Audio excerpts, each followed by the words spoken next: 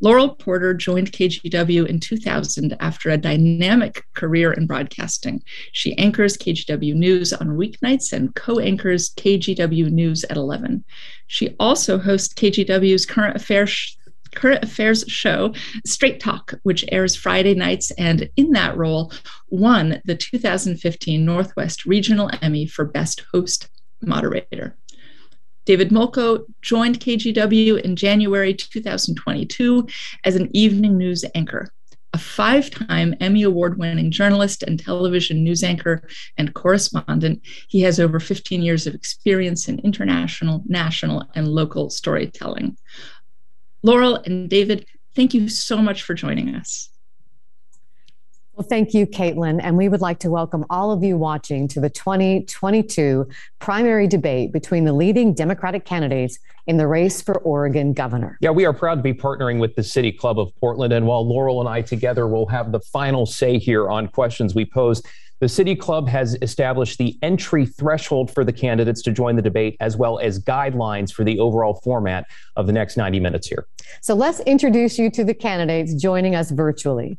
Tobias Read was elected Oregon's 29th state treasurer in 2016.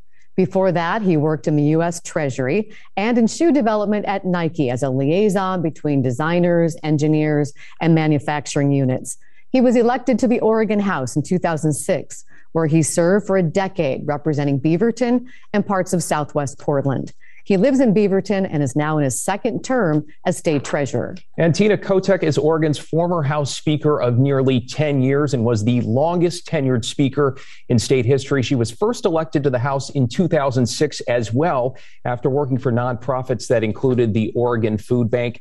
In 2013, her colleagues elected her the country's first openly lesbian House Speaker. She resigned from that role earlier this year to focus on her campaign for governor, and she lives in North Portland. Okay, let's talk about some ground rules now. We'll begin with opening statements, followed by an open question and answer section where David and I will ask you questions on everything from homelessness to education to law and order. The candidate will have 90 seconds to answer that initial question. Following that, the other candidate will have 90 seconds to respond. The candidates will also, and this is fun, later on we'll have the opportunity to ask each other a question.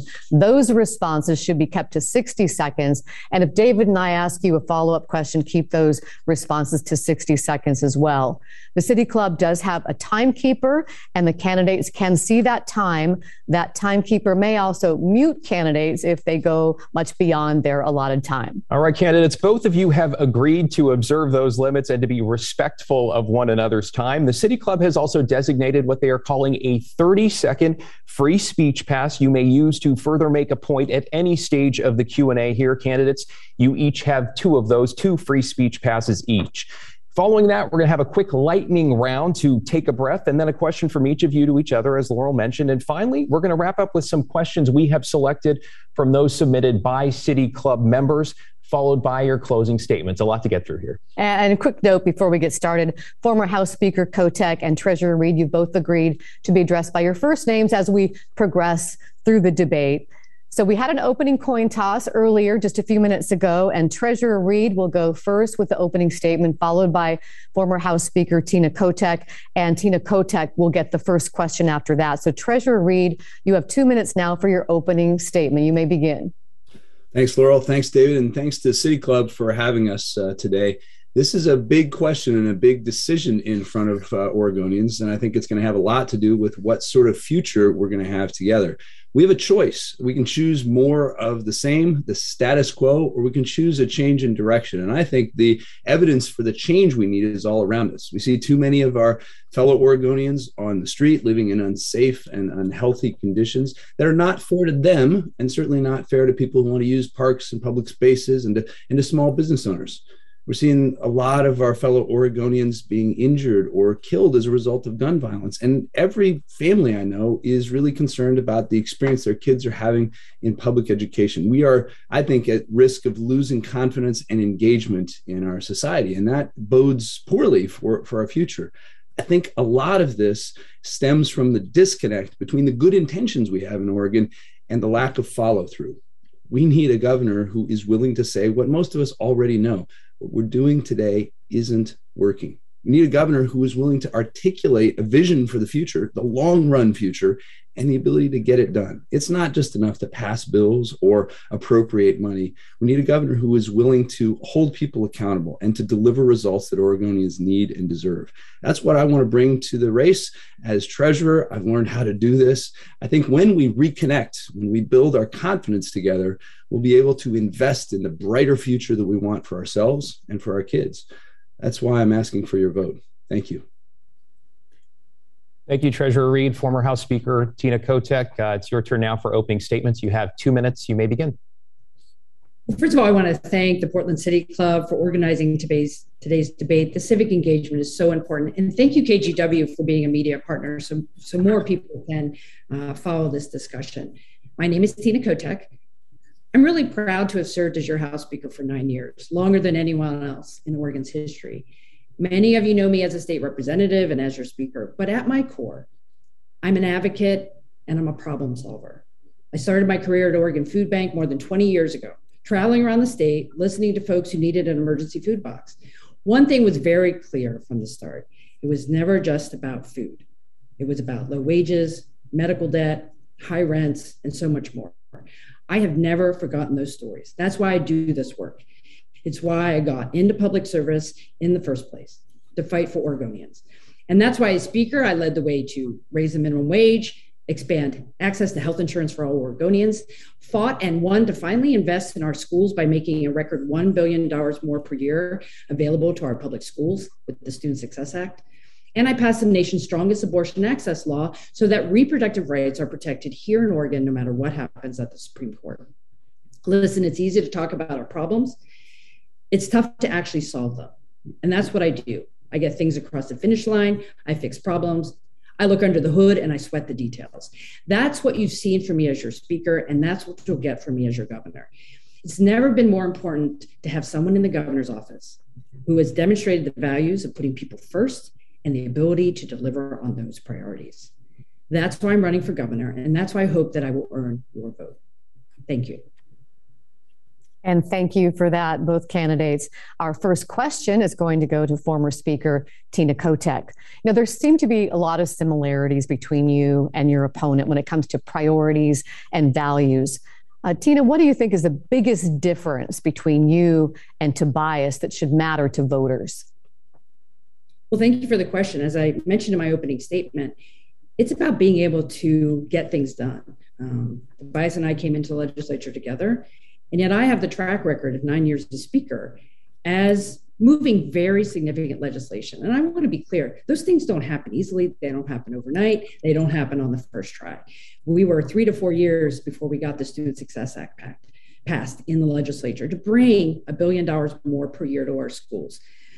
Well, I think the difference is that I know how to bring folks together. I have demonstrated publicly of how to take on very tough topics, make sure everyone gets heard, identify a solution, and put it into legislation. But I would say at this point, that's not enough. I'm running to governor because you have to follow through on those things. The things that the legislature has passed are still waiting to be done in some ways. I want to make sure, for example, that the paid family medical leave insurance program that is one of the strongest in the country that I helped negotiate actually gets implemented at the employment department.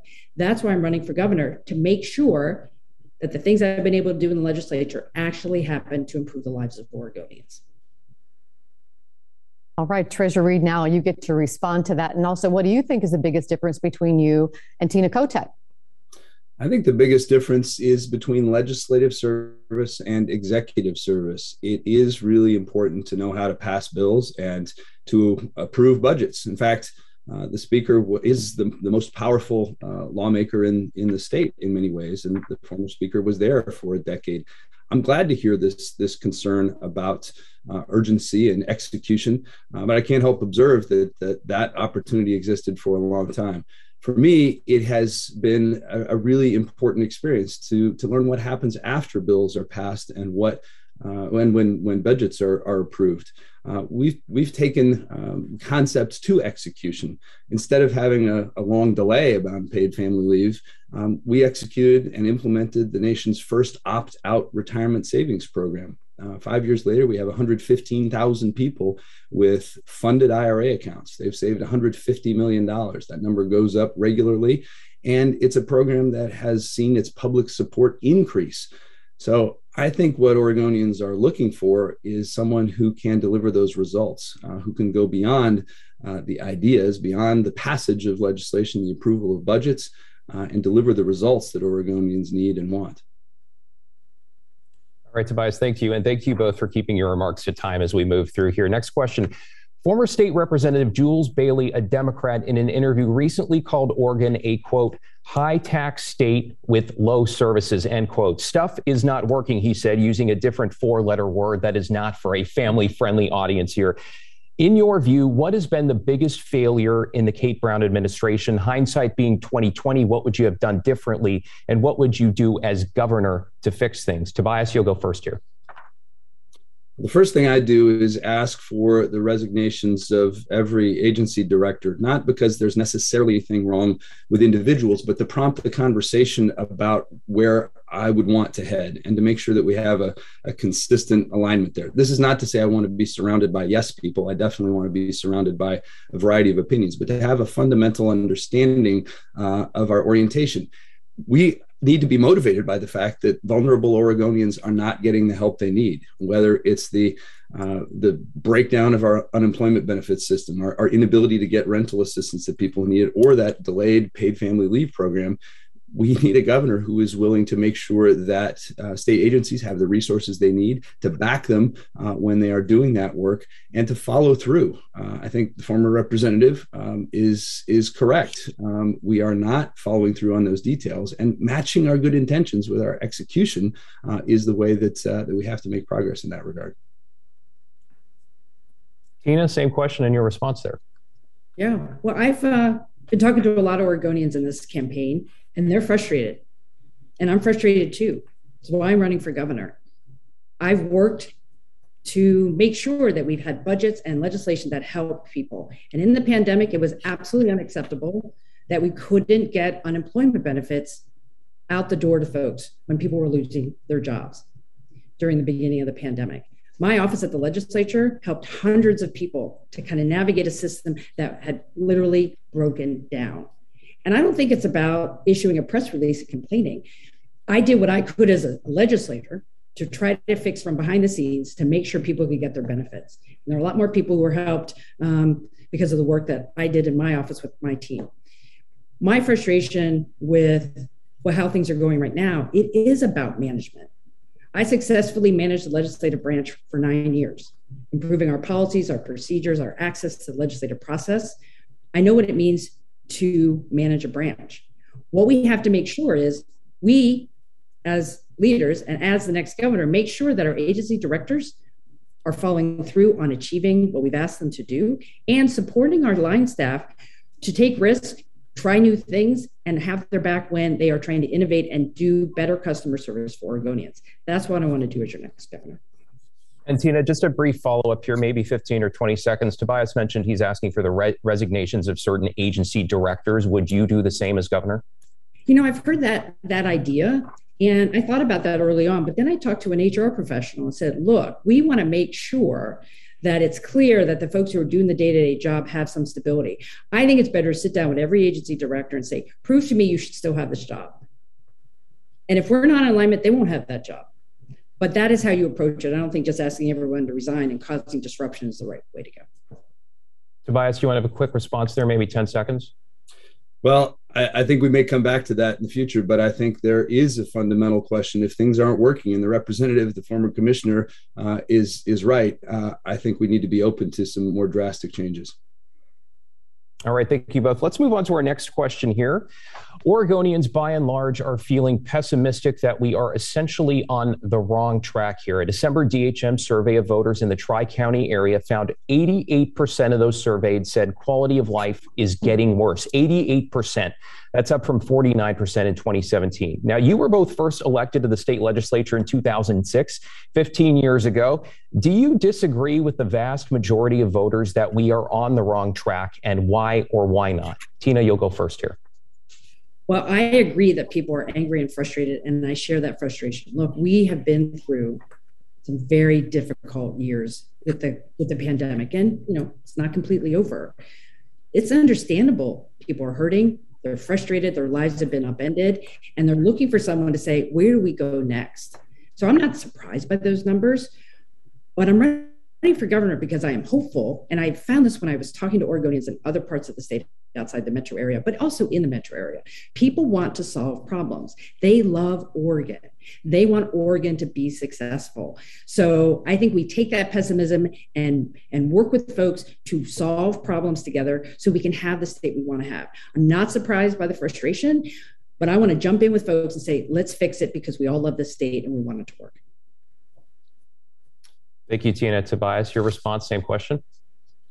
I agree with the sentiment that's expressed in that poll. I don't think we have been on the right track for a while. And for me, that plays out in lots of different directions. One of the most significant, I think, is something that many of us feel in our own direct lives. My wife and I are public school parents in the Beaverton area, and I don't know any family who feels good about the experience that's been part of public school through the pandemic. It has exposed a lot of vulnerabilities, and we have to be really clear the central role that schools play in our state. When a school closes, it's a kid that suffers. Their learning falls behind. Their mental health might suffer.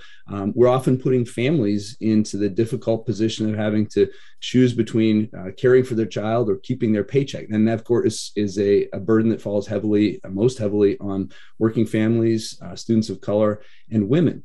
And it has a central piece of the economy as well. So I think the key to getting back on the right track is executing, is matching our promises with follow through and making sure that people regain their confidence. That's going to unlock a lot more capacity for us. And I think we have a lot of work to do. Thank you, candidates. Thank you, Tobias and Tina, for that. We're going to move on to our next question. And we begin with another poll. Polls in the Portland metro area show the issue of homelessness is the #1 concern throughout the metro area. And you can't go anywhere without people talking about it. Everybody's talking about it. What's been wrong with the way the city of Portland has handled the homeless crisis? And how would your approach be different in the way the city and the state interact to try to get people off the streets? And we'll begin with Tobias on this one. I think we have to bring urgency and seriousness. It is just not okay for us to continue to be complacent about this. There are people on the streets in unsafe, unhealthy conditions that are not fair to them. It's not fair to people who want to be safe in their neighborhoods and to businesses. And the challenging thing, the most frustrating thing for me is that money is available and we're not following through. We're not executing. So I think it's a matter of that urgency, making sure that transitional and emergency housing is available with the wraparound services that people need. And in the long run, we're getting a lot more efficient and effective and cost effective in building permanent housing.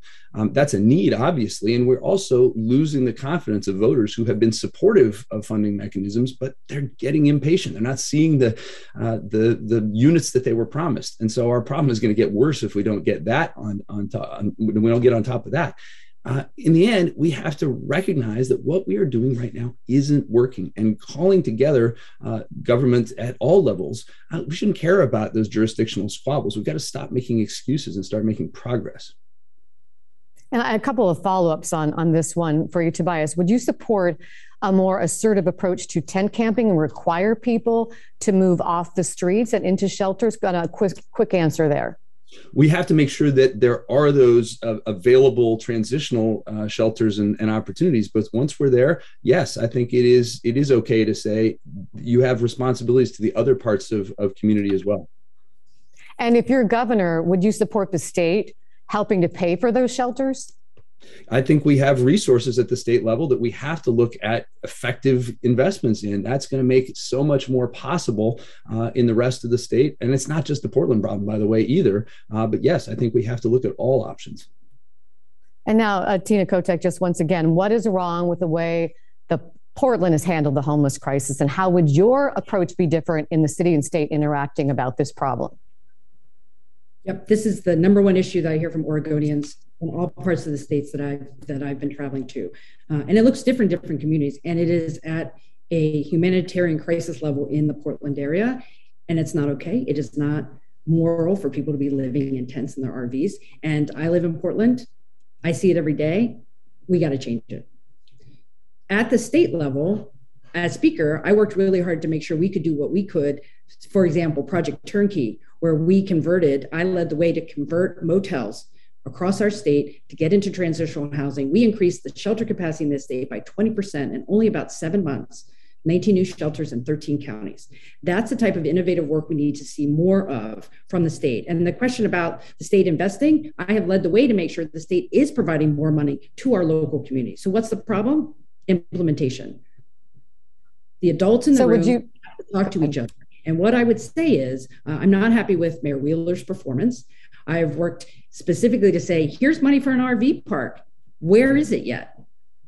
When I said, you need $2 million to clean up graffiti and trash on ODOT's property, it was there. I don't believe the city is focused in a way that they should. It is about being able to operationalize it. And as governor, we're going to have some different conversations about how to make that happen. So you would be more involved as governor. Would you take a more assertive approach into tent camping? A lot of people you want to see that happen, to move people into shelters. Would you be more assertive in moving tent camping off the streets? I think we have to be more assertive in the overall approach. But when it comes to having folks move into shelters, we need more homeless navigators on the street. It's in my plan to help people have that connection and trusting relationship to get people into shelter so they can move into permanency. That will take time, but it will also take more people on the streets doing that work. Right now, you can't move people unless there are more shelter and more transitional options. We have to create those.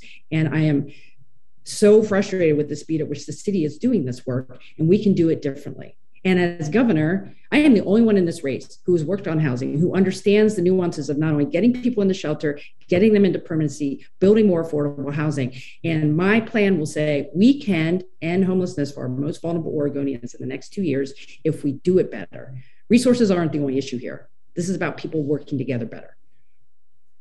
Tobias, you want to briefly respond to comment there about sort of as an outsider that you haven't worked sort of specifically on housing there, maybe 10 or 15 seconds. Well, I guess I would say we have worked on housing. We play an important role in making sure that we issue state bonds. And if the former speaker wants to take all the credit for working on housing, I think it's reasonable to ask how it's going. All right, let's move on to another topic that we are talking about here. I think so. I guess, absolutely. So 30 seconds, Speaker Kotek, go ahead. I think since I just had a meeting with the president yesterday, I would just say a little bit malarkey to that about what you have been doing. You haven't been in the arena working on this issue, Tobias. You just simply haven't. And the people who are endorsing me and supporting my race are the folks who have done housing development, shelter work. And with all due respect, you haven't been doing the work at all. Tobias? How's it going?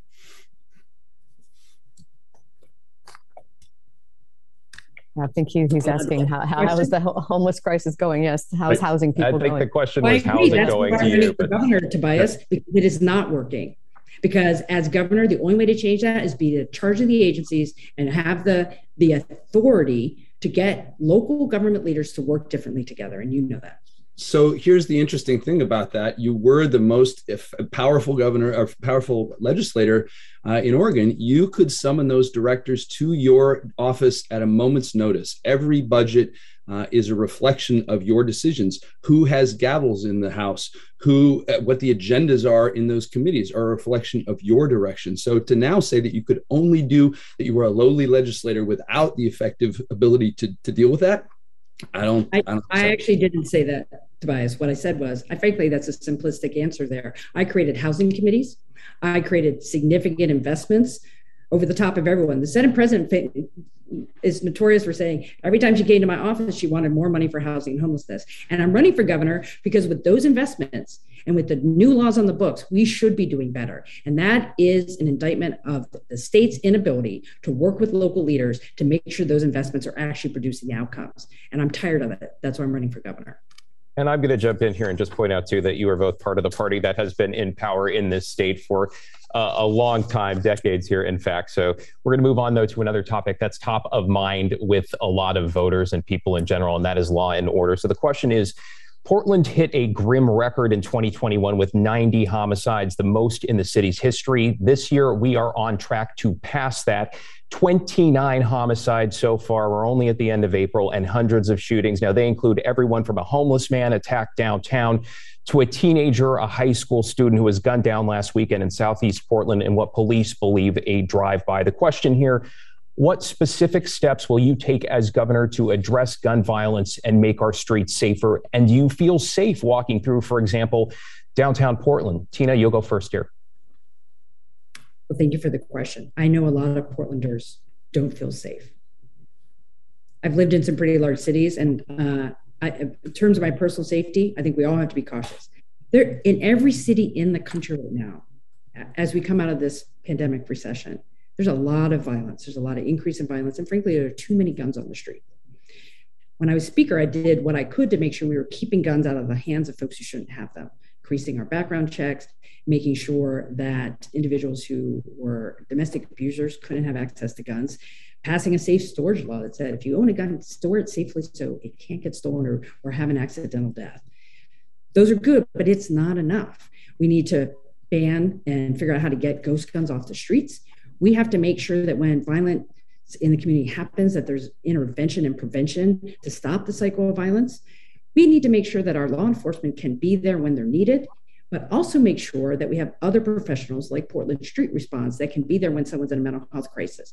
We need a broader, deeper approach to community policing, and we have to keep folks from committing violent acts in the first place. That means supporting them well in their schools, making sure they have what they need. A lot of folks are hurting right now, and we have work to do to make sure we, as a community, can reduce this violence.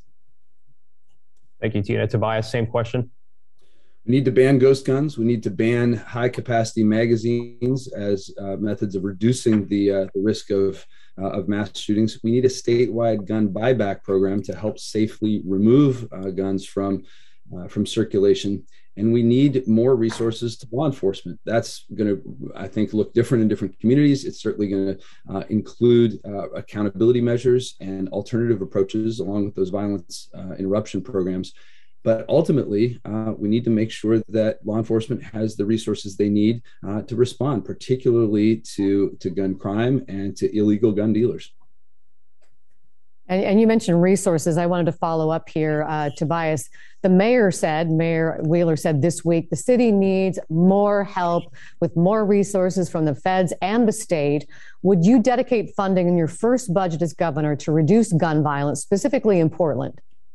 I would absolutely be interested in how to do that in partnership with local governments. I think there is all the reason in the world to suspect that we're going to be better off when those resources are in place. And Tina, would you dedicate funding in your first budget as governor to reduce gun violence in Portland? I know we're hearing from President Biden that more resources are coming from the federal government, which has been the traditional funder of additional law enforcement outside local dollars. But yes, at the state level, and I've done this, right? My last bill before I left the legislature was about accessing federal Medicaid dollars to have more community violence intervention and prevention in hospital settings when there are community violent incidents. Yes, I think we can do that. That's why I also supported, for the first time last year, the state funding models like Portland Street Response, grants available for local communities to have that level of crisis response for folks in a mental health crisis. So yes, I think there's a role of the state with the federal government to make sure communities have what they need to keep people safe. And let me just briefly ask you about this in terms of law enforcement and resources. Nearly 2 years after the death of George Floyd and all that followed after, what does defund the police mean to you today? Tina, let's go ahead with you first and maybe keep it to 45 seconds or so. I think we need law enforcement that people in the community feel safe calling and feel that they're responsible and accountable, and making sure people don't interact with police in the first place. And that means making sure all communities have what they need to be successful. Right now, I think we have a lot of people hurting, so we need adequate police response, better community policing, and frankly, making sure folks have what they need to be successful so they don't get involved with the police. Tobias, same question to you. What does defund the police mean to you today? Well, I think we need to learn the lessons of people who were really frustrated and worried about their interactions with law enforcement. And we need to take lessons from that around making sure that police are effective and accountable. Someone I know well says, I don't want less police, I want better police. And I think that's a good summary for me. And you're talking about racial justice reform, Tobias. What additional steps would you support? The legislature took some steps last session and this session as far as racial justice reform. What more do you want to see? I want to see body cameras on officers in Oregon. I think that's a first step to make sure that we have transparency and the ability to hold law enforcement accountable. And Tina, what additional steps would you take as governor when it comes to racial justice reform? Well, first of all, follow through on the significant historic legislation that was passed in 2020 and 2021 around increased accountability, transparency when people have bad conduct records, making sure training is better at the Department of Police Safety and Standards and Training. There are things we can do. And as governor, making sure that we follow through in those things. I think that the next big thing is to make sure our public defense system is working. So when people should have legal access to representation, and right now our public defense system needs a lot of work. I move to the pandemic now. Oregon took an aggressive approach to mask mandates and other restrictions during the height of the pandemic. It helped Oregon have one of the lowest death rates from COVID in the country, but it also divided the state. Would you have done things any differently? And moving forward, do you see a scenario in which strict restrictions could come back? We'll begin with Tina Kotek on this. Well, I will say I think the divide was there before the pandemic, or at least the perceived divide from folks who live in all parts of the state. We were successful as a state early in the pandemic in keeping people alive. Some tough choices were made about asking people to stay home, wear masks, be careful. And because of that, we did so much better than other states to keep people alive. There are a lot of people walking around today because we did those things. And I think it's been more complicated as the pandemic has progressed. As governor, I think one of the key things to do to reduce any kind of confusion or divide is to be as clear as possible about expectations and what the science is saying about what we should do.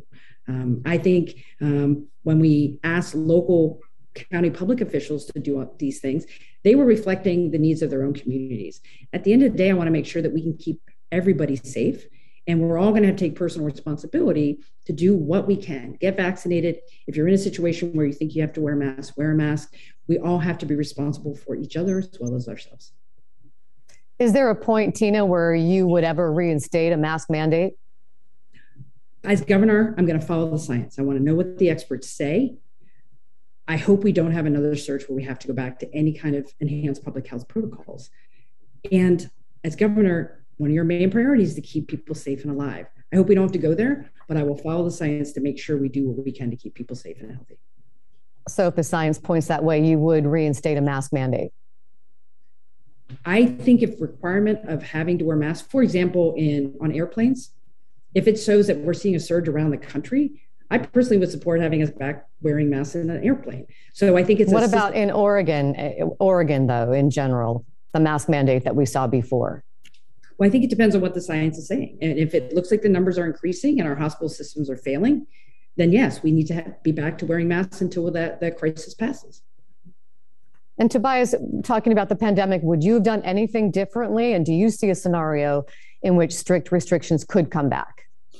I think Governor Brown deserves a lot of credit for making some tough decisions early on and putting us in a better position, as you said. But I definitely felt some frustration around the inconsistency of communication. And as a parent of public school students, I was extraordinarily frustrated when we saw bars and restaurants open before we saw schools open. So I think being really clear about our priorities and consistent in our communications will help us when we need to make those sacrifices. I think it would be irresponsible to say that there is no scenario in which masks or other mandates might be necessary, but it's certainly not my preference. Thank you, candidates. All right, candidates, let's stay sort of with the same topic in the health arena here, and let's talk about addiction in Oregon. This is an issue that impacts people from all walks of life, families, teenagers, seniors. Now, federal data shows we are the worst in the nation per capita when it comes to illegal substance abuse, and second worst when you include legal substances like alcohol. Now, Oregon also ranks last per capita for access to treatment, despite having had a strategic plan ready to be implemented for over 2 years. What is more, the legislature had to pass a bill in the short session, essentially to force government agencies in this area to cooperate with each other, just to meet to begin to implement that plan. Experts who work in the area say the system is broken. They give it a grade of F. How would things be different under your leadership? Tobias, we'll begin with you. Well, we start with that urgency again and make sure that we're not sending money to agencies that aren't prepared to deploy it. It is, I know the former speaker and I share the frustration here about what's happening with the Oregon Health Authority and the dollars that are stuck there and not out being deployed to help people who are dealing with substance use disorder. That can't happen. People are at risk. People are desperate for those opportunities, and we're not delivering for people. We should not be reliant on the legislature to force people to collaborate. And all of these issues are connected, of course. People who are dealing with substance use disorder are more likely to be experiencing homelessness as well. And so all of these things are connected, and they have to be treated with urgency. Tina, your response here? Yep. This is a top priority for me. My wife is a social worker. We talk a lot about how people can't get the help they need. When people are ill and ready to get help, whether it's a mental health issue or to get sober, those services need to be available. Timing is important in these situations. And my wife and I have talked about the system that is under immense pressure to produce, and it is not designed in a way to be effective and efficient. First of all, we have a workforce we don't pay well. We don't, give them adequate caseloads where they can actually do quality work. The legislature last year, at my leadership, made sure we put another $500 million into this system for this biennium. And most of that money hasn't touched a provider yet. When we look at Measure 110 and the redirection of marijuana revenue that voters approved, same situation. Look, I want to go into a room and say, I know it's hard. I know it's complex. You might have a staffing issue. But at the end of the day, we need to move the money and get it to the providers, because people are literally dying because they cannot get access to the services that they need. That is not what we want to see in Oregon. And I'm going to get into the nitty-gritty with a bunch of providers as soon as I have that job. And let me just briefly follow up here, Tina, first with you. Will you implement that strategic plan that has been in place since 2020 in your first year or two in office as governor? Honestly, I think it doesn't have enough level of detail to say it's ready to be implemented. I want to stick with what we know we need right now. $110 need to go out to providers who provide recovery services. We need additional residential capacity. We need to pay our workforce more through increased rates, particularly who are low income Oregonians on Medicaid. We can do very specific things right away and then come back and see if we're on track with that plan. And Tobias, same question. Would you implement that strategic plan during that for your first year in office as governor? I think we have to make it a priority and move in that direction for sure. We're going to move on to education. Has been mentioned, but I want to dig into this a little bit. Tina, this will be your question first. After 2 years of mostly distance learning during the pandemic, a study from Brookings shows reading and math scores have dropped for U.S. students, and the gap is wider in higher poverty schools. What plan do you have for Oregon students to catch up academically? Yeah, I know that the statistics are showing that across the country, and that's not the kind of educational outcomes we want for our students. And let's face it, our children and young people have been through a very traumatic 2 years. And some folks are back in school in person, and they're developmentally behind in terms of where they should be. So there are a lot of things we have to work on in our schools. When I look at those test scores, I think they're not a good indicator where anything is right now. So what do we do about it? I was a big fan and champion of doing more summer learning, making sure there are other opportunities outside the school year where students can get reacquainted with their peers, have different developmental opportunities, and progress academically and make up. We need to make sure that we don't make any cuts in our schools right now, make sure we can lower classroom sizes. And frankly, we shouldn't spend a lot of extra hours doing the standardized testing, which doesn't mean a whole lot right now. We should be focusing on one-on-one instruction with our students to have what they need so they can stay on track to graduate.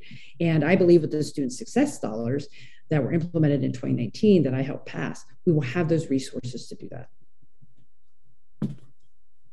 And Tobias, what steps would you take to help students catch up academically? This is a really personal thing for me. We have a daughter who's in 7th grade. We have a son who is in 3rd grade. And I have been frustrated about this through the pandemic. I've not been shy about calling out my friends and asking for the urgency that I think we need in getting schools open on a much faster rate.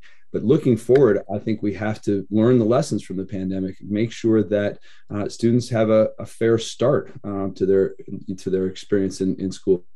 I think universal pre-K is important. I think real investments in the evolving science of how students learn to read. The predictive power of whether a student is on track in 3rd grade is enormous. And we do have a lot of opportunities to fill gaps, to allow people to catch up on something they've struggled with, or add enrichment opportunities over the summer gap. Finally, I think we can't overlook the need for mental health capacity in schools for educators and for students alike. There's some interesting models about how to bring that capacity into schools and add to the pipeline and that workforce that I think we ought to be looking closely at. Right, let's talk about rural Oregon issues. The poorest counties in Oregon with the highest poverty rates are rural counties. They include Malheur, Wheeler, Klamath, and Lake. What plan do you have to address rural Oregon issues, which include everything from homelessness to extreme drought to not having their views adequately represented by lawmakers in Salem, and to help Oregonians who live there thrive? Tobias, let's begin with you here. I was raised in Idaho, so I plan to take advantage of that background in talking to people. And I think it is a matter of showing up with some humility, not with the idea of saying, I'm here to impose a particular vision on a community. I want to hear what they perceive to be their opportunities and the barriers, to recognize that the state can play a role in removing barriers and offering opportunities to states, to individual communities in the state. There are some things that will be useful all over the state, high-speed internet, for example. And then I think there's great value in understanding the regional strengths that vary across the state. It might be precision agriculture somewhere, or mass timber somewhere else, or offshore wind along the coast. All of those things, I think, can contribute to the idea that we have a stake in the wider success of the state that spans border to border. Tina, same question to you. Yeah, and this is a really important question. There's a lot in the question you asked, so I'm going to take a part of it. I do feel and believe that people feel left out. They feel left out of the conversations in other parts of the state. And let's not forget, we have some lower income communities right in the metro area. We have some very rural areas of Clackamas County and Washington County. So this idea that rural is everywhere somewhere outside of Portland, I don't think is true. So what I would say is, I think it's really important for the next governor, and something that I will embrace 100%, is to make sure we have everybody at the table so they feel heard. But that doesn't happen in Salem. You need to be in people's communities with them, listening, doing a lot of listening, because in most cases, local communities know how to solve their issues. They know what they're looking for. They know what they need. And as a state leader, being a partner to make sure they have, whatever that's, reducing red tape, or getting a certain amount of seed money to kind of start a new project. Those are the things that a state leader can do. As governor, I want to spend less time in Salem, more time around the state, working with individuals and leaders who know what they need and just need a little bit more of a helping hand from the state. I wanted to ask you a follow-up, Tina, because a lot of Republican representatives really didn't feel like you worked with them in the legislature. Would it be different if you're governor, with you reaching out to Republican lawmakers and their constituents, than it was when you were House Speaker? Well, certainly the legislature is a very partisan environment. But what I will say is, as Speaker, I was the Speaker for the entire state. My job was to make sure all other 59 other members of the House were successful, making sure they had what they needed for their communities, whatever that was, a project or a particular issue. And my door was always open for any member, Republican or Democrat. In fact, I went so far as to pair up House Republicans and House Democrats together to say, go visit each other's districts, go learn what it means to live in a more rural community or in an urban community. In my case, my last visit was with Rep. Werner Reschke in Klamath Falls, and he came to North Portland. That type of dialogue and understanding of where people live and what the situation is going to improve our public policy making. And as Speaker, I was very committed to that. Every part of the state has to succeed. That's good for the whole state. And Tobias, just a brief follow-up for you too. In your opening, you said something along the lines of what we are doing today isn't working. And I just want to say some voters will say you're part of what we're doing today. So how would you briefly respond to that concern? Well, I haven't been setting the legislative agenda for the last 9 or 10 years. I've been managing the Treasury very successfully and managing our state's portfolio and delivering programs to people who want to be in a better financial position. So we've done that in a way that has brought people together and increased public support. So I think that's a model for what is working and what we can take into the governor's office, because I've got that record of listening to people and building those coalitions. We're soon going to go to the lightning round, but I did really want to get this question in about climate change. You know, I talked with a young climate activist on Straight Talk not long ago, Grant High School sophomore Ada Crandall, and she was out there with a lot of youth activists yesterday protesting when President Biden was here, trying to get his attention.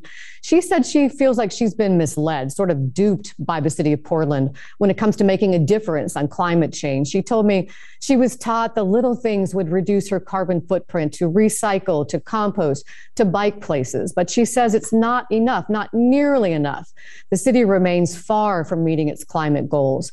What significant, concrete move do you pledge to make as governor that young people like Ada, who say climate change is one of their biggest fears, it keeps them up at night, what that would really make a difference to them? And I'll begin with Tina.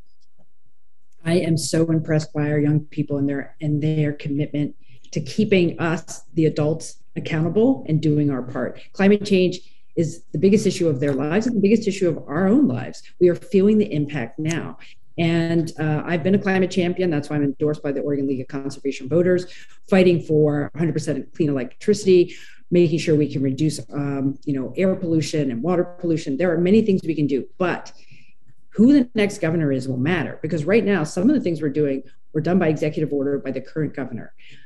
We need to have a governor who's not going to, go back on our word and go backwards. We need to progress. We need to do more, and it's going to take all of us. City of Portland can't do it by themselves.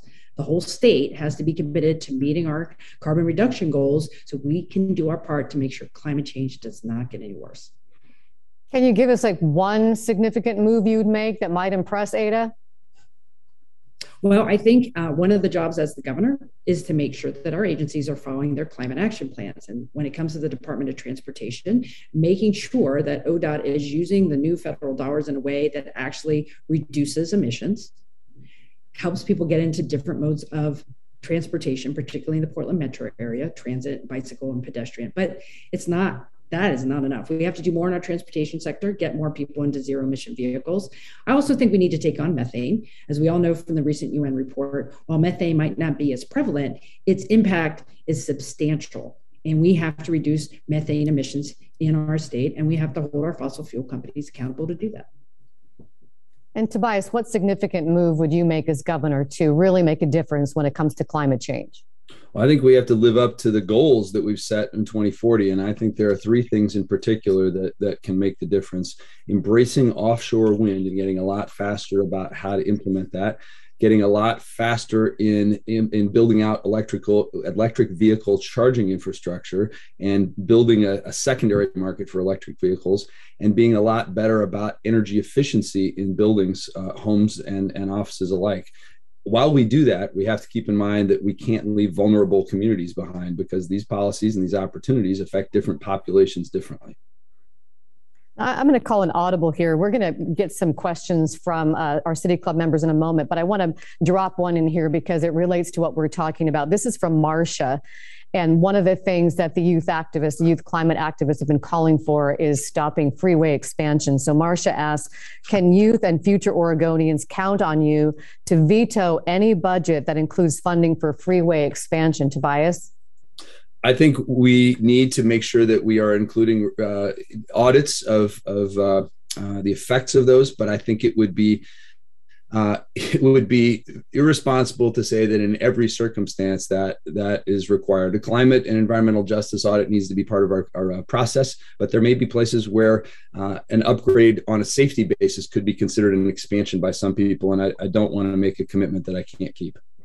So that's a no. And Tina, can youth and future Oregonians count on you to veto a budget that would support funding for freeway expansion?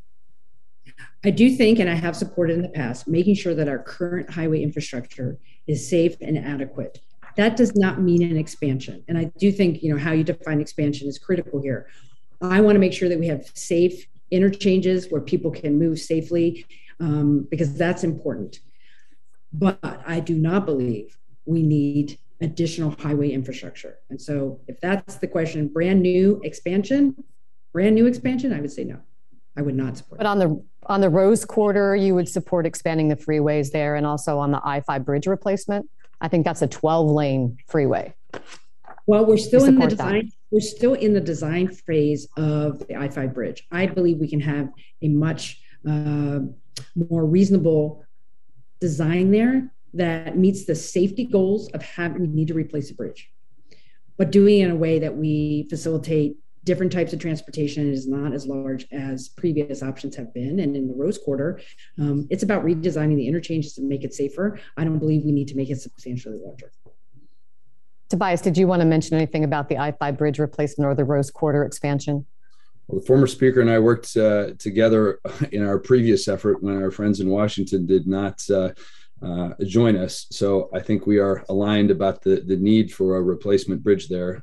It is disappointing that we are back farther into that process in a project that is almost certain to cost more than the previous versions. So I think we're well aligned there. It is largely about safety and adequacy. You're talking about the Columbia River crossing that died in 2014. Hey, candidates, take a breath. It's time now for the lightning round.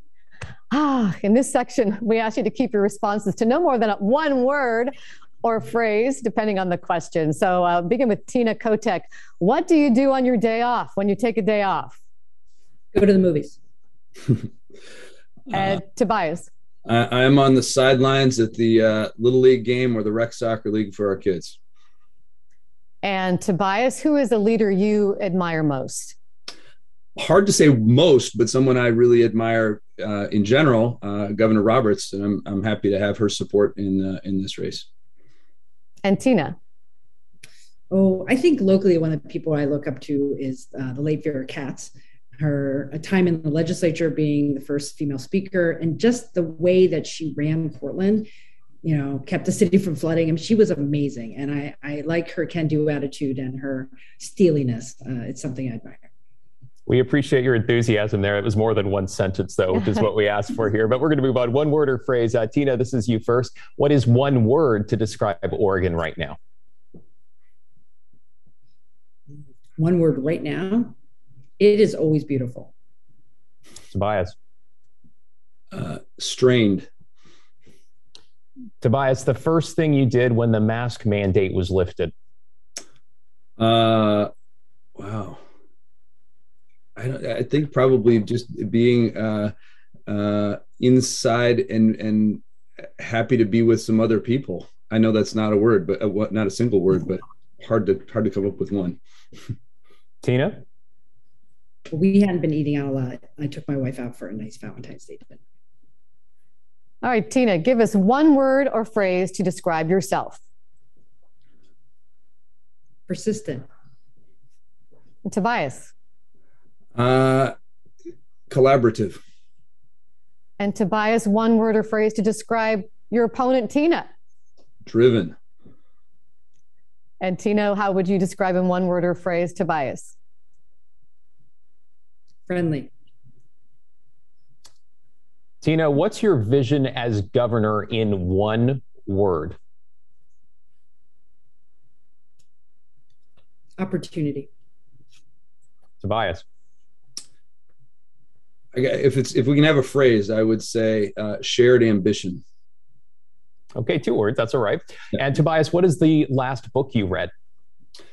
Oh, the last book was a fiction book called Great Circle about a woman who was an aviator in the 50s, 30s, 40s, 50s.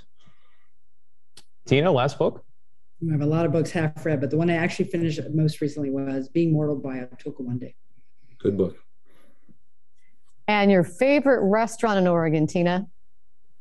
Oh, there's too many. I'm going to name my favorite in North Portland, which would be Swift and Union. And Tobias? Burmese. All right, some interesting answers from both of you there. Now let's move on to an opportunity for each of you to ask your opponent a question of your own choosing. Tina, you were going to go first here. Tobias, you're going to have 60 seconds to respond to her question. So Tina, please go ahead with your question. Well, Treasurer Reed, there's been a lot of controversy about fossil fuel investments in our public pension system. I think the story that just came out from OPB said we have $5.3 billion in fossil fuel investment, but that's not even including our private equity investments. What I want to know is why you have been so resistant to helping people understand what that number is and how to take someone outside your office to give us that number. And why aren't we seeing an aggregate number of what's in private equity? I know you might not be able to do it individually, but why can't you aggregate all the fossil fuel investments in our private equity and let people know what it is? I'm glad we get to talk about this because, while you were speaker, we did never have this conversation. I didn't hear those kinds of inquiries about our pension system and the way that we invest those dollars. And it really matters because people rely on our ability to generate returns to pay for their groceries and their rent. I'm really proud of what we have done in our portfolio and what we are doing. We've dramatically decreased the investments that we have that have fossil fuel risk. We've more than doubled our investments in clean energy and renewable technology. And we've added to the capacity to include those risks in our decision making. We've also used our status as an investor to push companies away from fossil fuels and reduce their emissions. There are directors on the board at Exxon as a result of our votes. So I like where we are headed. We always want to have those conversations with people that help them understand our trajectory and our direction. And I think people should feel really good about that. And Tobias, it's your turn now to ask Tina a question. And Tina, you'll have 60 seconds to respond. Thanks. Well, we talked about this to some degree already, but I think it's clear that a lot of Oregonians are not feeling good about where the state is headed right now. And yet, we talked about it. You felt like I heard you say in a previous conversation we had that you didn't feel like it was the time for disruption, and so you would be asking for a letter from agency directors rather than asking for their resignation. So after we've seen all these failures, whether it's the unemployment benefit system or rental relief or the paid family leave program, I'd like to know if you could help us understand a little more about how that the letter, as opposed to a resignation, would help hold agency directors accountable and help us to deliver on the promises we've made to Oregonians. Right. Well, I appreciate that question a lot. I think it's about management style. I think myself and other people who are running for governor think we need to bully people out of state government and just blow up the whole system. State government has to function every day to make sure people have services. So when we talk about change and we talk about making sure people can get the services done in state government, as governor, my job is to make sure the leadership of agencies and the next level of leadership has clear direction, knows what needs to be accomplished, and has my full support. If there are agency directors who are not on board with that, they will not have a job. We have to solve the problems that are happening in our agencies. And by not having disruption, I think that was a misquote in that particular story. Disruption doesn't solve problems. It might make you feel good in the moment, but what we have to do is actually solve problems. And so I want to be careful about how we make the change with our agencies because the goal is to get the work done.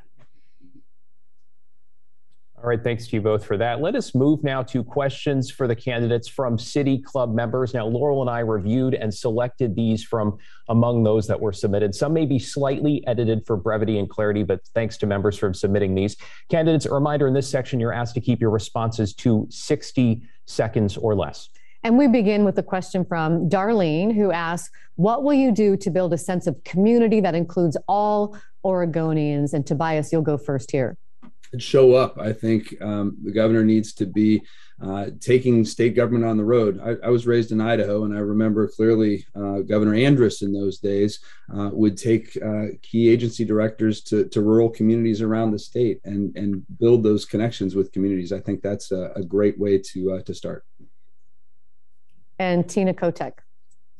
I'm committed to the time and effort to make sure that people feel included in the conversations. And it does include our rural neighbors in distant parts of the state from Portland. But it also involves our Black, Indigenous, and people of color communities who do feel left out in conversations about who gets appointed to boards and commissions. Do we reflect the Oregon population in who runs our agencies? Who's serving on boards and commissions? Do we have authentic conversations with our 9 federally recognized tribes. I believe in inclusive conversations with all Oregonians, and that's what I've been doing as speaker and will do as governor.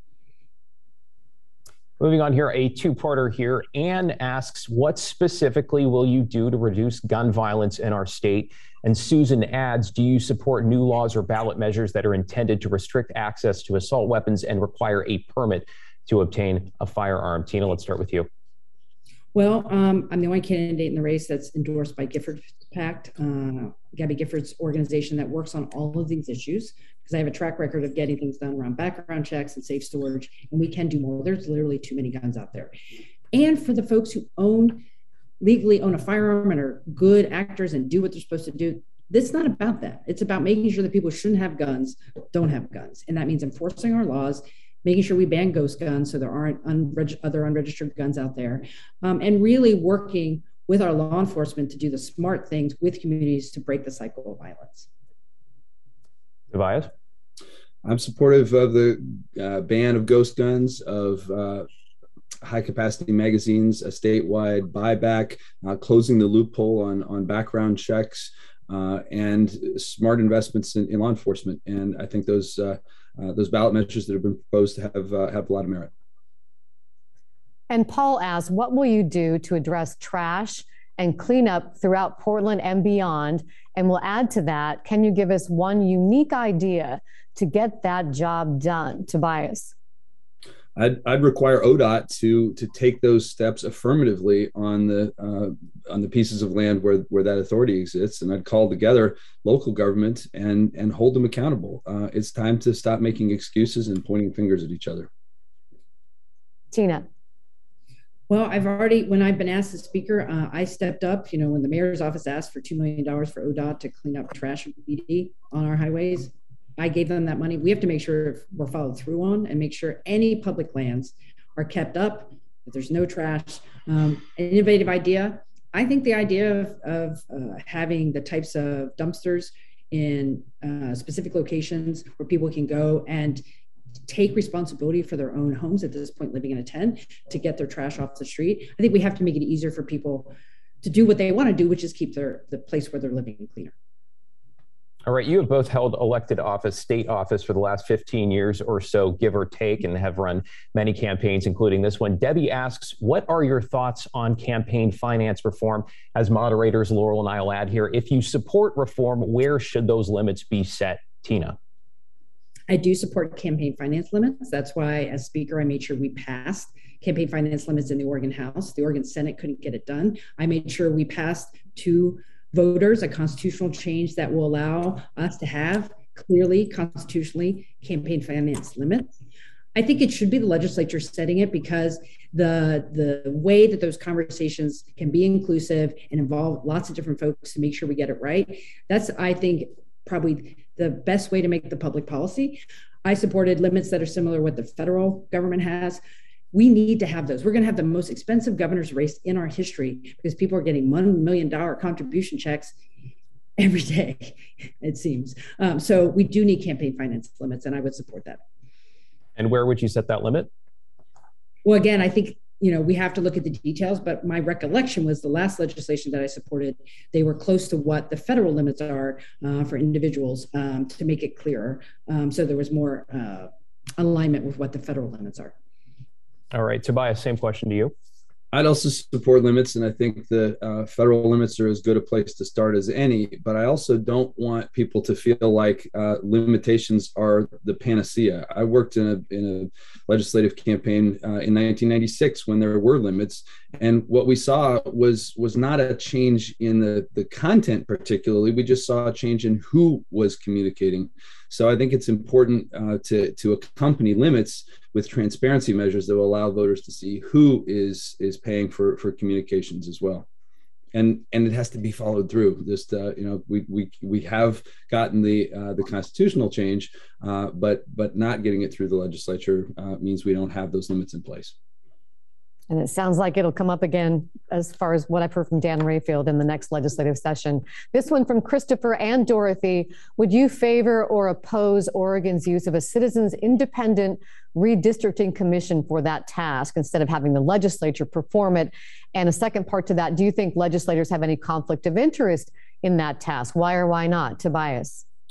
I served on the redistricting committee in 2011 when we were able to do it with what seems in long retrospect with a good deal of consensus. But it's not easy, and I'm certainly open to the idea of an independent commission. But there are always going to be people with interests and backgrounds and so on. So I think it's like the answer to the question about contribution limits, it's not a panacea. It is important, though, to make it possible for people to feel heard. And Tina Kotek. Well, I want to thank the Portland City Club for their work on coming up with a proposal about an independent commission. I think we want to get the details right. There would be politics in an independent commission. They would look different than politics if legislators do the redistricting maps. As Speaker, I tried to make sure we had a fair and open process to get to maps that were upheld by the courts. And we're lucky here in this state that we actually have some very strict guidelines about making sure communities of interest are held together, that there is fairness in the maps that are drawn. That's not the case in other states in our country, and it's really rather distressing. So I'd be open to it, but I would want to have a further conversation about the details. Maybe that's what we'll be doing a decade from now. You never know. And Tina Kotek, we'll start with you on this one. Michael asks, how prepared is Oregon for the next recession? Well, one of the things that I'm proud of, and someone who's done budget work even before I was elected, is that we have reserves that we didn't have in the past. During the Great Recession, we had to make a lot of budget cuts. We have a stable education stability fund, a rainy day fund. We have kept back money every biennium, every 2-year budget cycle to make sure we can put money into those reserve accounts. Our bond rating is better than it's ever been because of the things we've done around our reserve funds. So you're never totally prepared, but I think from a budgetary perspective, we are in a good spot if we have to weather a recession that really affects our income tax income, which is the biggest problem that we face here in Oregon. And Treasurer Reed, I bet you have an answer to that one. I do have some thoughts. I appreciate the former speaker recognizing the credit rating that we have. That is in part due to the legislature's decisions around the reserve funds, and I commend that. In fact, I was part of the group that helped create the rainy day fund when I was in the legislature. But it's also a credit to the folks at Treasury who manage those debt issuances really well and are always looking for ways to save money. I think that commitment has to be consistent. It's really hard to say I'm not going to spend money on something that is merited, attractive, has a good return for the interests of a future recession. The thing about recessions is we don't know when they're coming. We don't know how big they're going to be. All we know is that every day we are closer to the next one. So it takes real commitment to be prepared for that. And that's something that I'm absolutely committed to as treasurer and would continue to be committed to as governor. All right, and a final question here, and this one made me laugh because, yes, we all struggle to get to the bottom of our inboxes sometimes. So this is from Ruth Ann, who asks, in your current position or most immediate past public position, how did you reply to emails or did you respond? And we're going to add to that question here for clarification, emails from constituents. Tobias. Yeah, I do respond to emails and I look carefully at what people are asking about. I take the time to get help when there are questions that I don't know the immediate answer to. But I think it's important for people to know that their emails are read.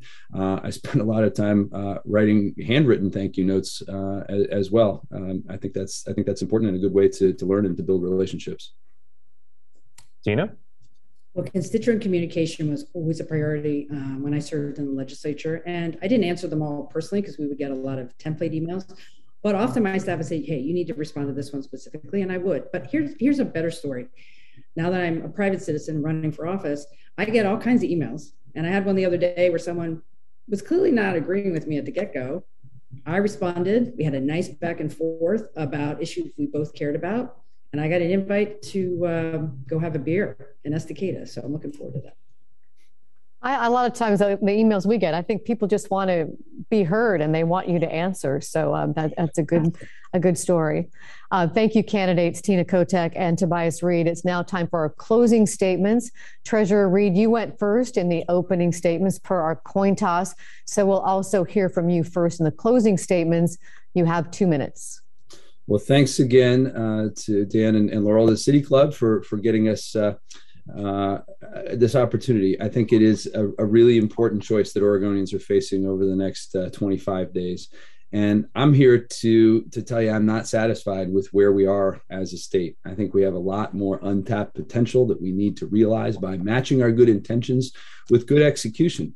The governor is not the 91st legislator. The governor is someone who is going to deliver results if he or she is successful. And I think that's what I'm aimed at doing.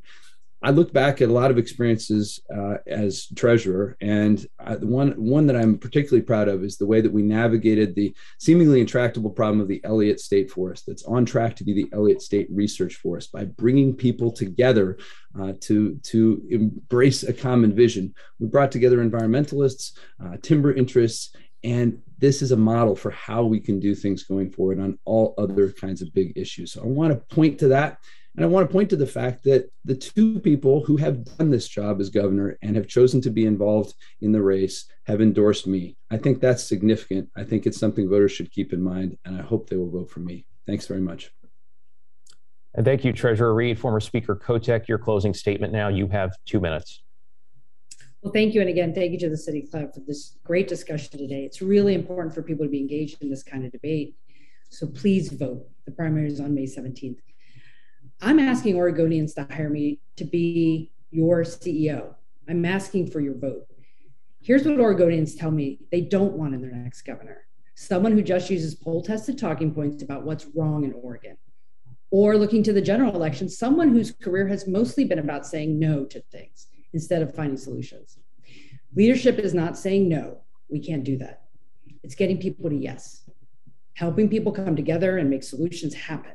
Leadership is getting those solutions across the finish line. That's what I've done in my career as an advocate, as a state representative, and a Speaker of the Oregon House. What I hear from Oregonians around the state is that they want things to be better. They want things to work. They want a leader who is ready to actually solve problems. They want someone who will take action, who will face our problems head on, truthfully and fairly. You can do some of that in the legislature, and I've had a lot of success doing that there. But where you can really make sure that those changes are delivered is in the governor's office. And that's why I'm running to be governor. If you hire me as your governor, I'm the type of person who will sweat the details, look under the hood, and make things work. I'm a really direct person. I'm not going to play games or make promises that I can't deliver on. And my door will always be open to make sure your voices are heard loud and clear. Listen, the challenges ahead of us are real, they are serious, and they are tough. Being able to deliver results is what really matters. I will be fearless for Oregonians. I will work hard for you. I will fight for Oregonians as we tackle the challenges that are ahead of us. I would be honored to have your vote and your support. Thank you. And thank you to the candidates, Treasurer Tobias Read and former House Speaker Tina Kotek. And that brings the City Club of Portland KGW Democratic debate for the Oregon governor's race to a close. Our thanks to the candidates and to the City Club for providing Oregonians a front row seat. Which means it is now up to all of you watching. A reminder, though, Oregon has a closed primary system. So if you want to vote for a particular party, the deadline to register is next Tuesday. Election day is Tuesday, May 17th. Do not forget to cast your ballots ahead of that postmark deadline that evening.